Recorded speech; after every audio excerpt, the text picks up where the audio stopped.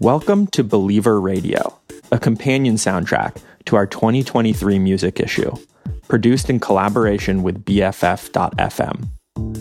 My name is Daniel Gambiner, and I'm the editor of The Believer, a quarterly arts and culture magazine published by McSweeney's in San Francisco. For this project, we've asked a handful of our contributors to DJ hour-long sets of music related to the articles they wrote for the issue. To view the full offering of DJ sets, please visit bff.fm/believer. And to subscribe to The Believer and support more projects like this one, please visit thebeliever.net/subscribe. Hi, I'm Paul Collins, and today I'm going to talk about musical substitutions. This really came out of two stories that I wrote for The Believer, 2 decades apart. One, written for the latest music issue, is a timeline of the history of kazoo bands. Yes, really. From the first person to patent the kazoo up to their modern use in soundtracks, because kazoos started as a way to replace other, more expensive instruments. The other is a story from the 2007 issue about the Birotron, a 1970s keyboard, now maybe the world's rarest production musical instrument, that was once supposed to lead an analog sampling revolution. We'll start with a familiar Beatles track, but it's one in which something odd is happening. A lot of what you hear in this song is not, in a sense, real.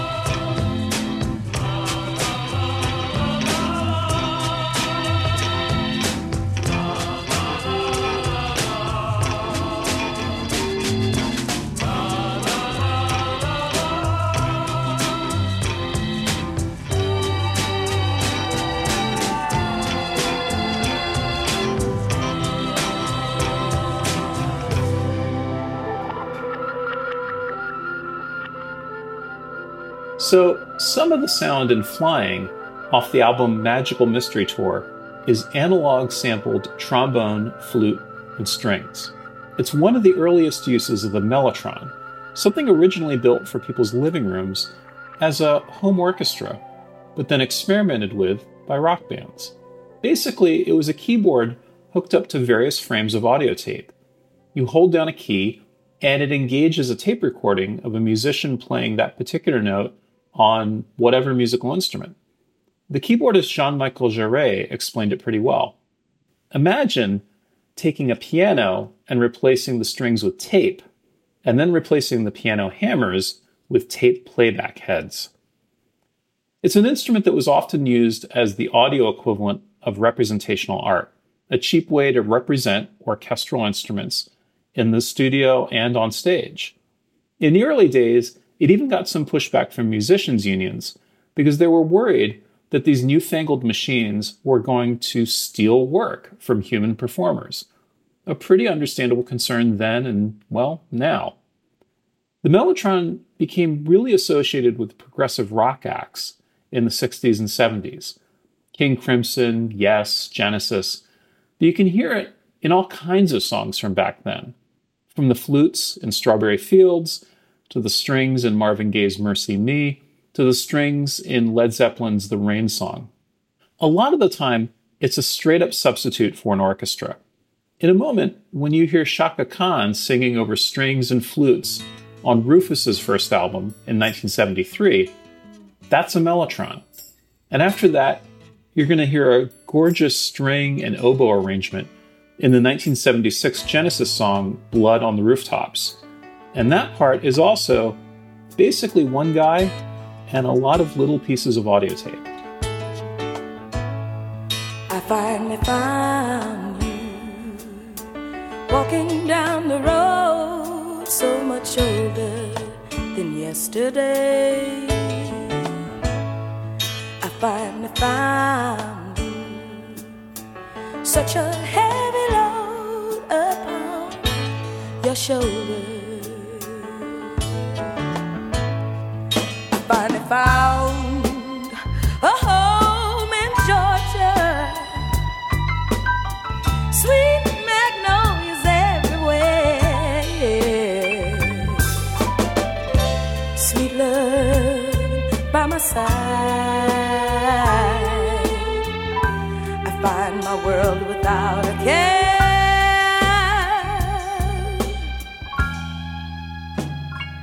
I finally found you.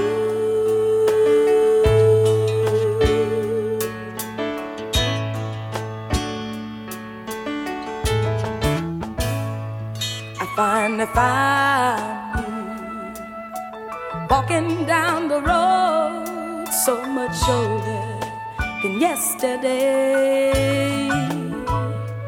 I finally found you, such a heavy load upon your shoulder. I finally found the love I needed,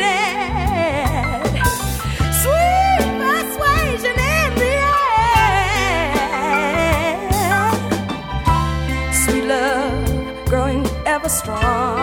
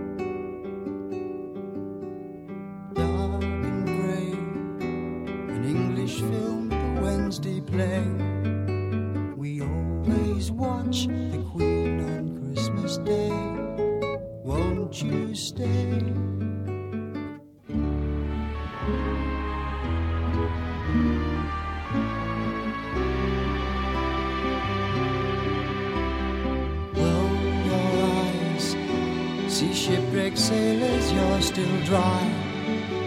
The outlook's fine, the whales might have some rain. Saved again.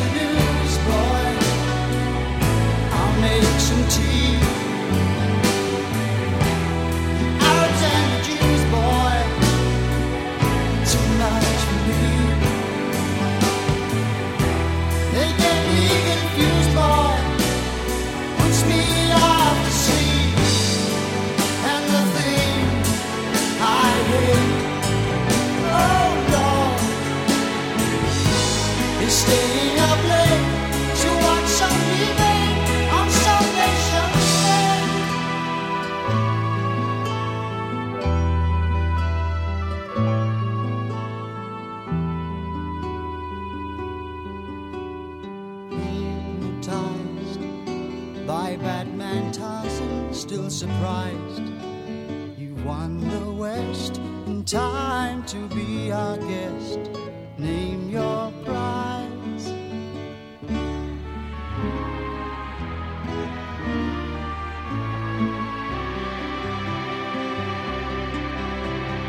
Drop of wine, glass of beer, dear, what's the time? Grime on the time is mine, oh mine, oh mine. 9:05.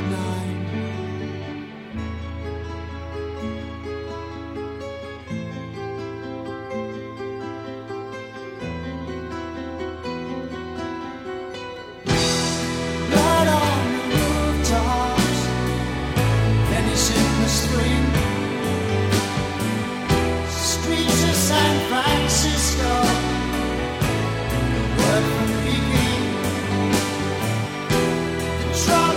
Started by a young airplane. Better in my day.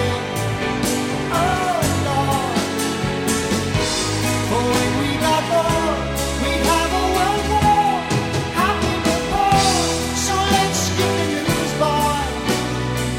God who made that tea. Got on the rooftop. Too much for me. When all mother goose stars, their outfits went green. Then the rain at Lord's started.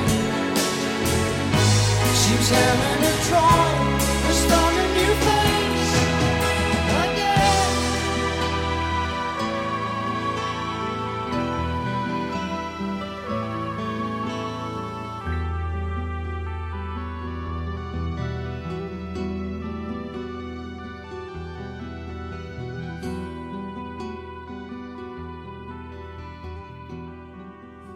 Mellotrons can sound beautiful, but they had problems. They cost thousands of dollars, and that's 1960s and 1970s dollars. And you needed 2 roadies to move one. Also, the notes couldn't last longer than 8 seconds because that's how long those little lengths of tape went. If you kept your finger pressed down, eventually the note would just stop. And it took a moment for the tape heads and frames to engage in the first place. You can't play fast on them. The first time I ever played a Mellotron, its owner told me, imagine you're gently pressing your fingers down into a sponge. That was accurate advice. You can't shred on a Mellotron. Basically, Mellotrons are slow, they're heavy, they're expensive, and they're a nightmare to maintain. The keyboardist for Genesis, Tony Banks, one of the great virtuosos of the Mellotron, once commented that he didn't really love them. That was true for a lot of people. They were a means to an end. And once you could get cheaper and more portable sounds, Mellotrons fell out of fashion. You couldn't give them away in the 1980s. There were better substitutes now. But if you think of mellotrons as having their own sound, as not just being a substitute, then it's different. They found a place later in indie music because they sound a little weird, a little wrong, a little uncanny, somehow different. The mellotron choir in Radiohead's exit music for a film, for instance, isn't meant to be soothing and familiar. Two of the instrument's most consistent fans have been Amy Mann and Fiona Apple. There's a mellotron precursor, the Chamberlain, on Mann's 1993 solo debut album titled Whatever, and a mellotron on Apple's latest album from 2020, Fetch the Bolt Cutters. Listen to their songs Put Me on Top and Rack of His, and you'll hear what sounds like flutes, strings, and vibraphones, or sort of sounds like them.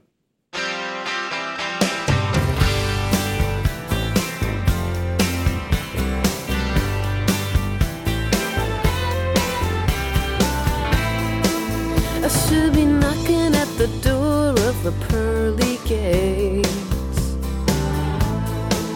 or keep a poor man alive in a job he hates. I've heard that good things will come to he who waits. I should be riding on the float in the hit parade, instead of standing on the curb behind the barricade.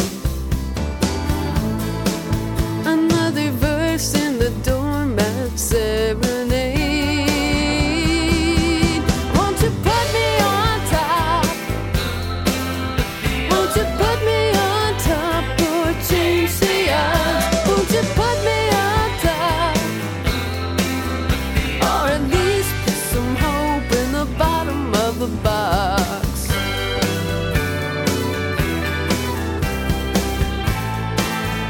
Oh, at least put some hope in the box for me. 'Cause it's only black and white and not a lot of ease. There's a remote on the shelf, but it's out of reach. Won't you put me on top?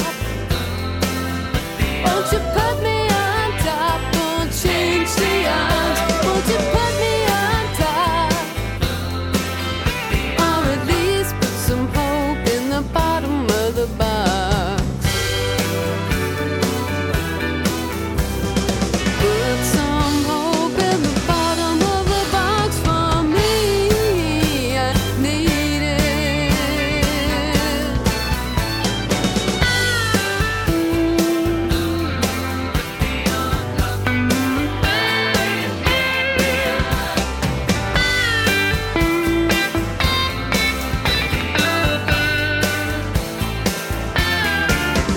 Won't you put me on top? Won't you put me on top or change the odds? Won't you put me on top? Or at least put some hope in the bottom of the box. Put me on. Won't you put me on top again? Or at least put some hope. Put some hope in the bottom of the box. Or at least put some hope in the bottom of the box.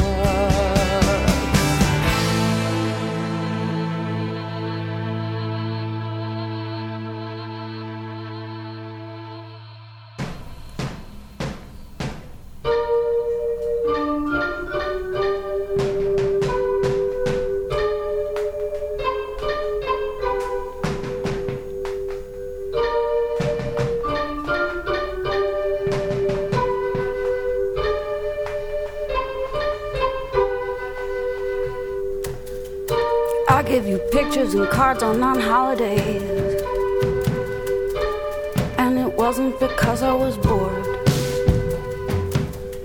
I followed you from room to room with no attention, and it wasn't because because I was bored. It was because I was loving you so much. It's the only reason I gave my time to you. And that's it, that's a kick and you're giving up. Cause you know you won't like it when there's nothing to do. Check out that rack of his. Look at that row of guitar necks, lined up like eager fillies, outstretched like legs of rockets. They don't know what they are in for and they don't care, but I do. I thought you would wail on me like you wail on them, but it was just a coochie coo coo. And meanwhile I'm loving you so much. It's the only reason I gave my time to you. And that's it, that's the kicking you giving up. Cause you know you won't like it when there's nothing to do.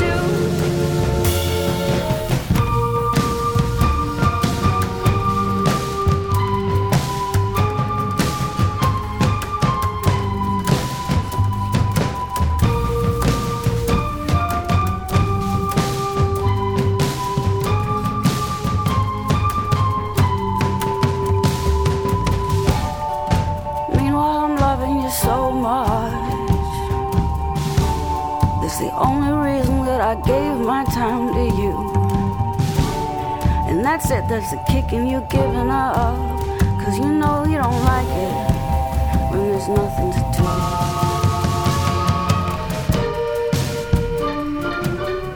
And I've been here so many times.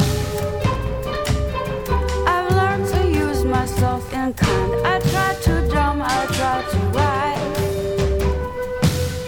I can't do other work. Oh well, that's fine. I guess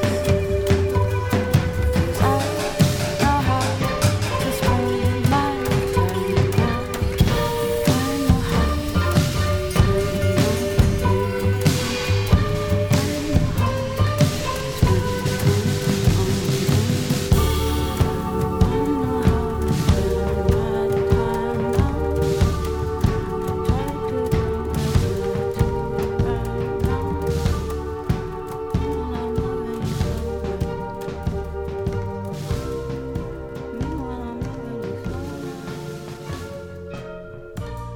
So that brings us to the star of my 2007 piece for The Believer, the Byrotron.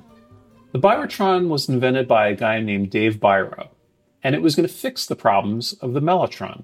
In other words, it was a substitute for an orchestra.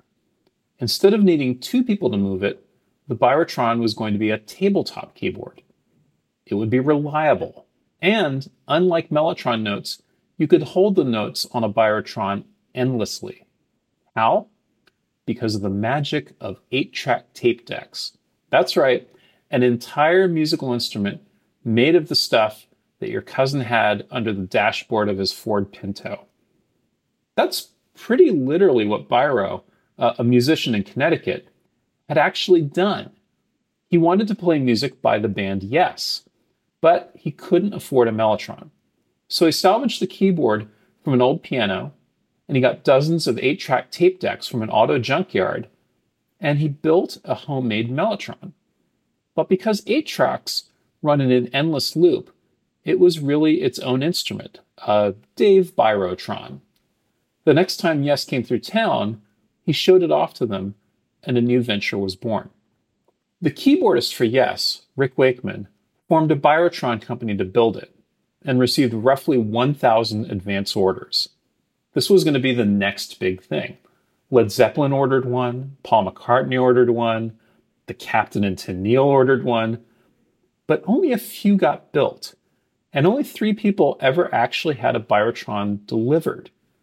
The German band Tangerine Dream, an American band that they produced called Earthstar, and Rick Wakeman himself. So what happened? Well, there were some manufacturing issues, but above all, as Wakeman once put it, some nasty professor invented the chip. Digital keyboards came along, and they pretty much wiped out analog in the 80s. These days, there are only 2 working birotrons still known to be in existence. Wakeman's birotron made the instrument's one and only appearance in the pop charts in 1978 with the Yes single Don't Kill the Whale. It reached number 38 in the UK charts, and it has string and choir sounds in a representational fashion, but deep in the mix. Tangerine Dream and Earthstar went a different way. You can hear them here on Tangerine Dream's Force Majeure, and especially on Earthstar's song Sirens.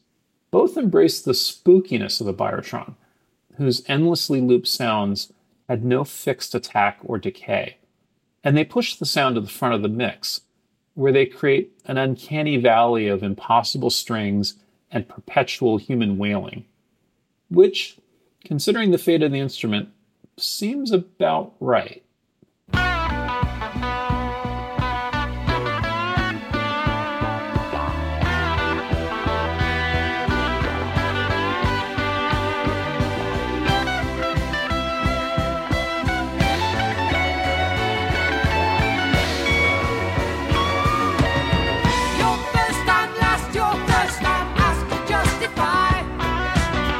Killing our last heaven beast. Don't hunt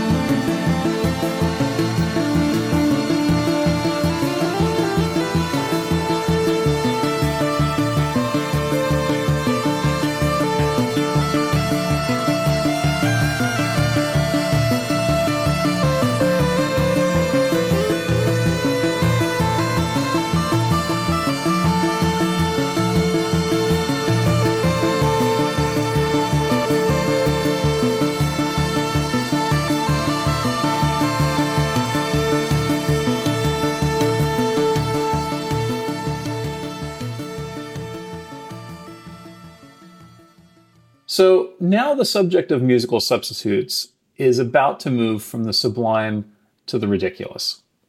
My latest piece for The Believer began because I came across a 1901 magazine ad trying to sell something called a sonophone. It was supposed to be a cheap substitute for a church organ.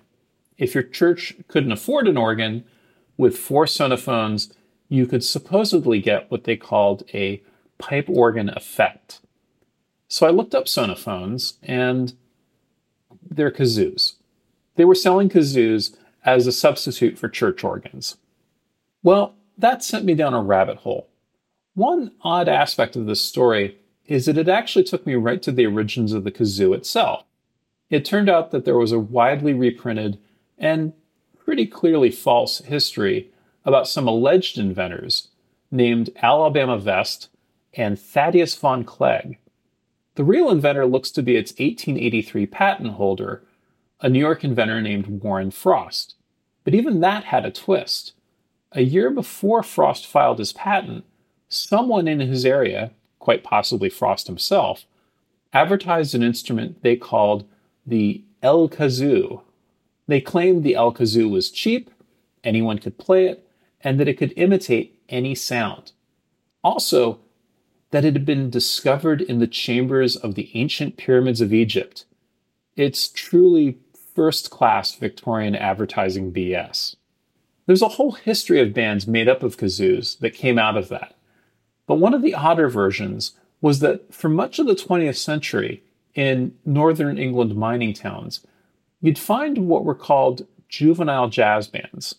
These were bands of kids dressed up in very elaborate military-style uniforms and marching to drums and, well, kazoos. The kazoos were shaped to look like other instruments, or they had these long added horns on them, but that's what they were.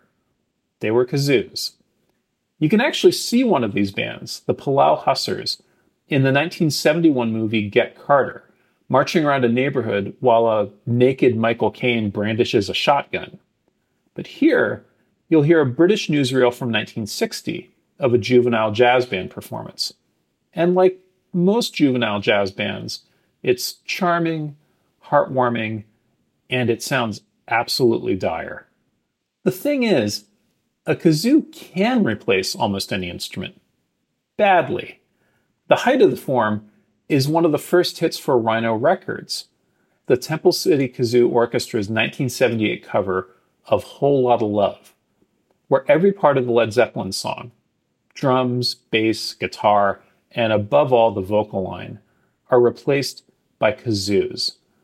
And it is really something. The words pageant, spectacle, and precision are synonymous these days with the gods, and visitors from all parts of the world flock to see such traditional ceremonies as trooping the color. Yet few of them have been privileged to watch lesser known but equally impressive parades like this, by one of the remarkable kazoo bands from the Northeast.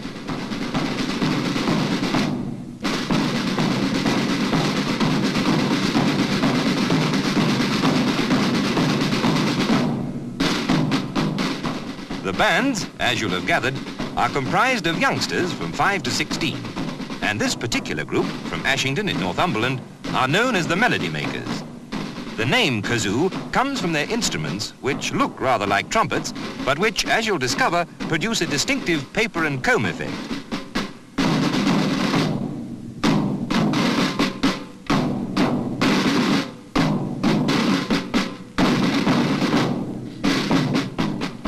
Despite the military-like precision, the bands have no ties in that direction.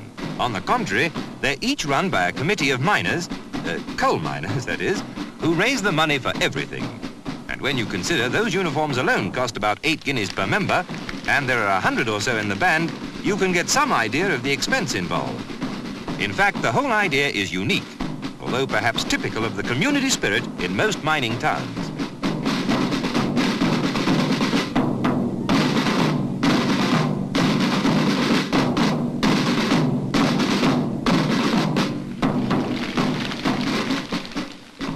Every weekend, the rival bands compete in some carnival or other in the Northeast.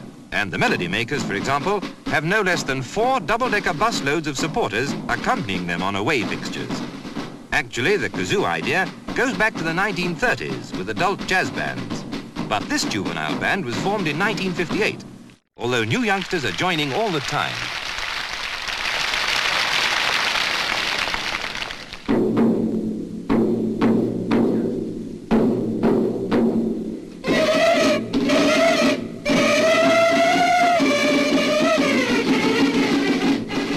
The band rehearses at least 3 evenings a week, although specialists, like drum major Marilyn Young, with 13 medals already to her credit, practice in every spare moment.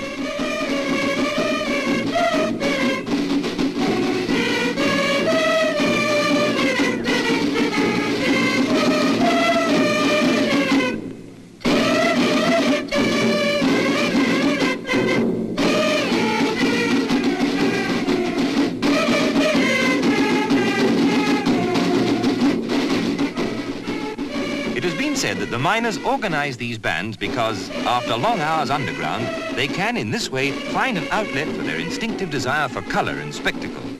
Be that as it may, our only regret is that their activities are not more widespread. You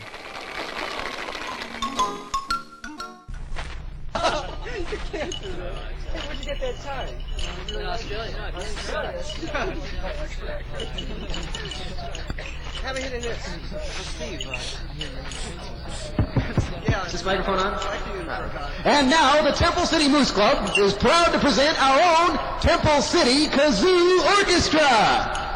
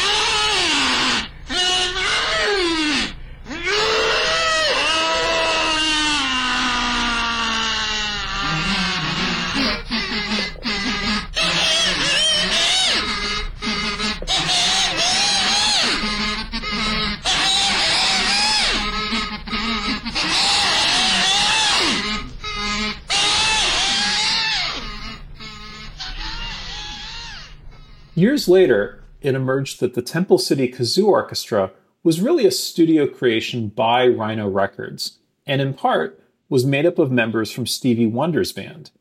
One thing that I actually didn't put in the article was that it was recorded in the studio of Michael Cimbello.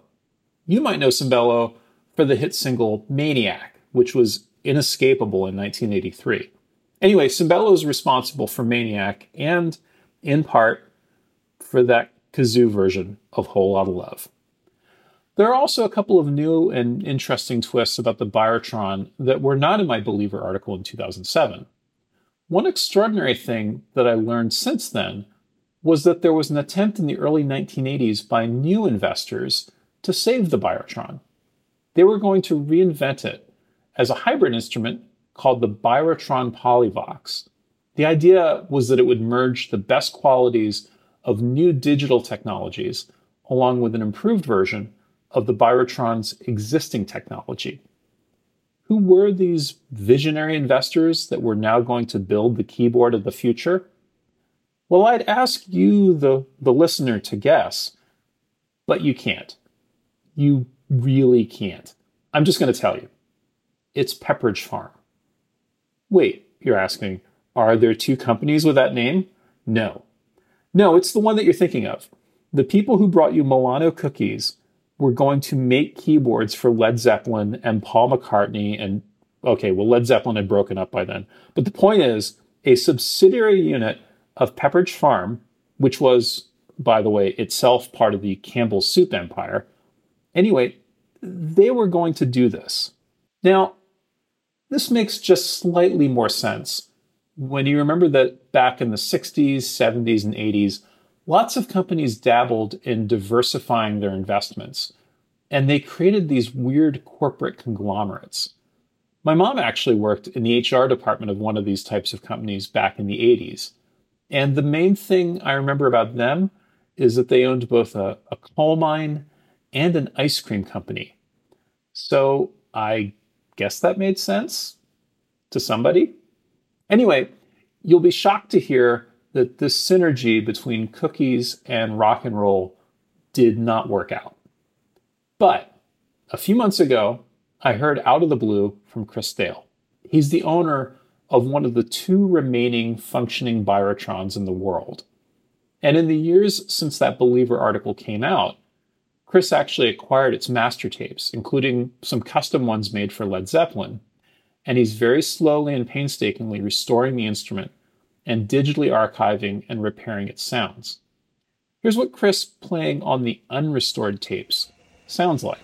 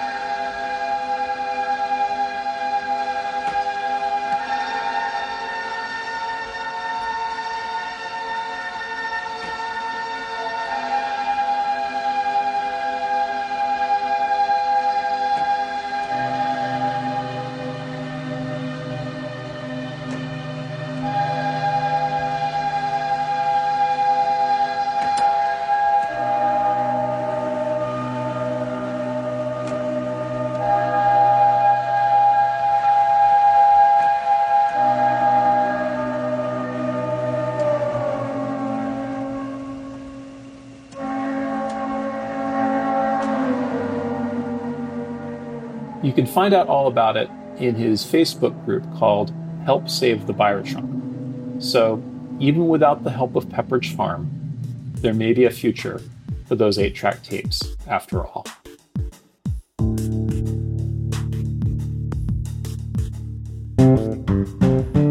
Thank you for listening to Believer Radio. To find more DJ hours, please visit bff.fm/believer. And to subscribe to The Believer, please go to thebeliever.net/subscribe. Our producer and engineer is Claire Mullen. Many thanks to the staff of The Believer: Rita Bullwinkle, Justin Carter, Annie Dills, Ginger Green, Kim Hugh Lowe, Lucy Huber, Heidi Julovitz, Ed Park, Raj Tani, Sunra Thompson, Amanda Yuli, Vendela Vida, Dan Weiss, Sally Wen Mao, and James Ye. Huge thank you also to our collaborators on this project, BFF.FM. To make a donation to them and support community radio, please go to bff.fm/donate.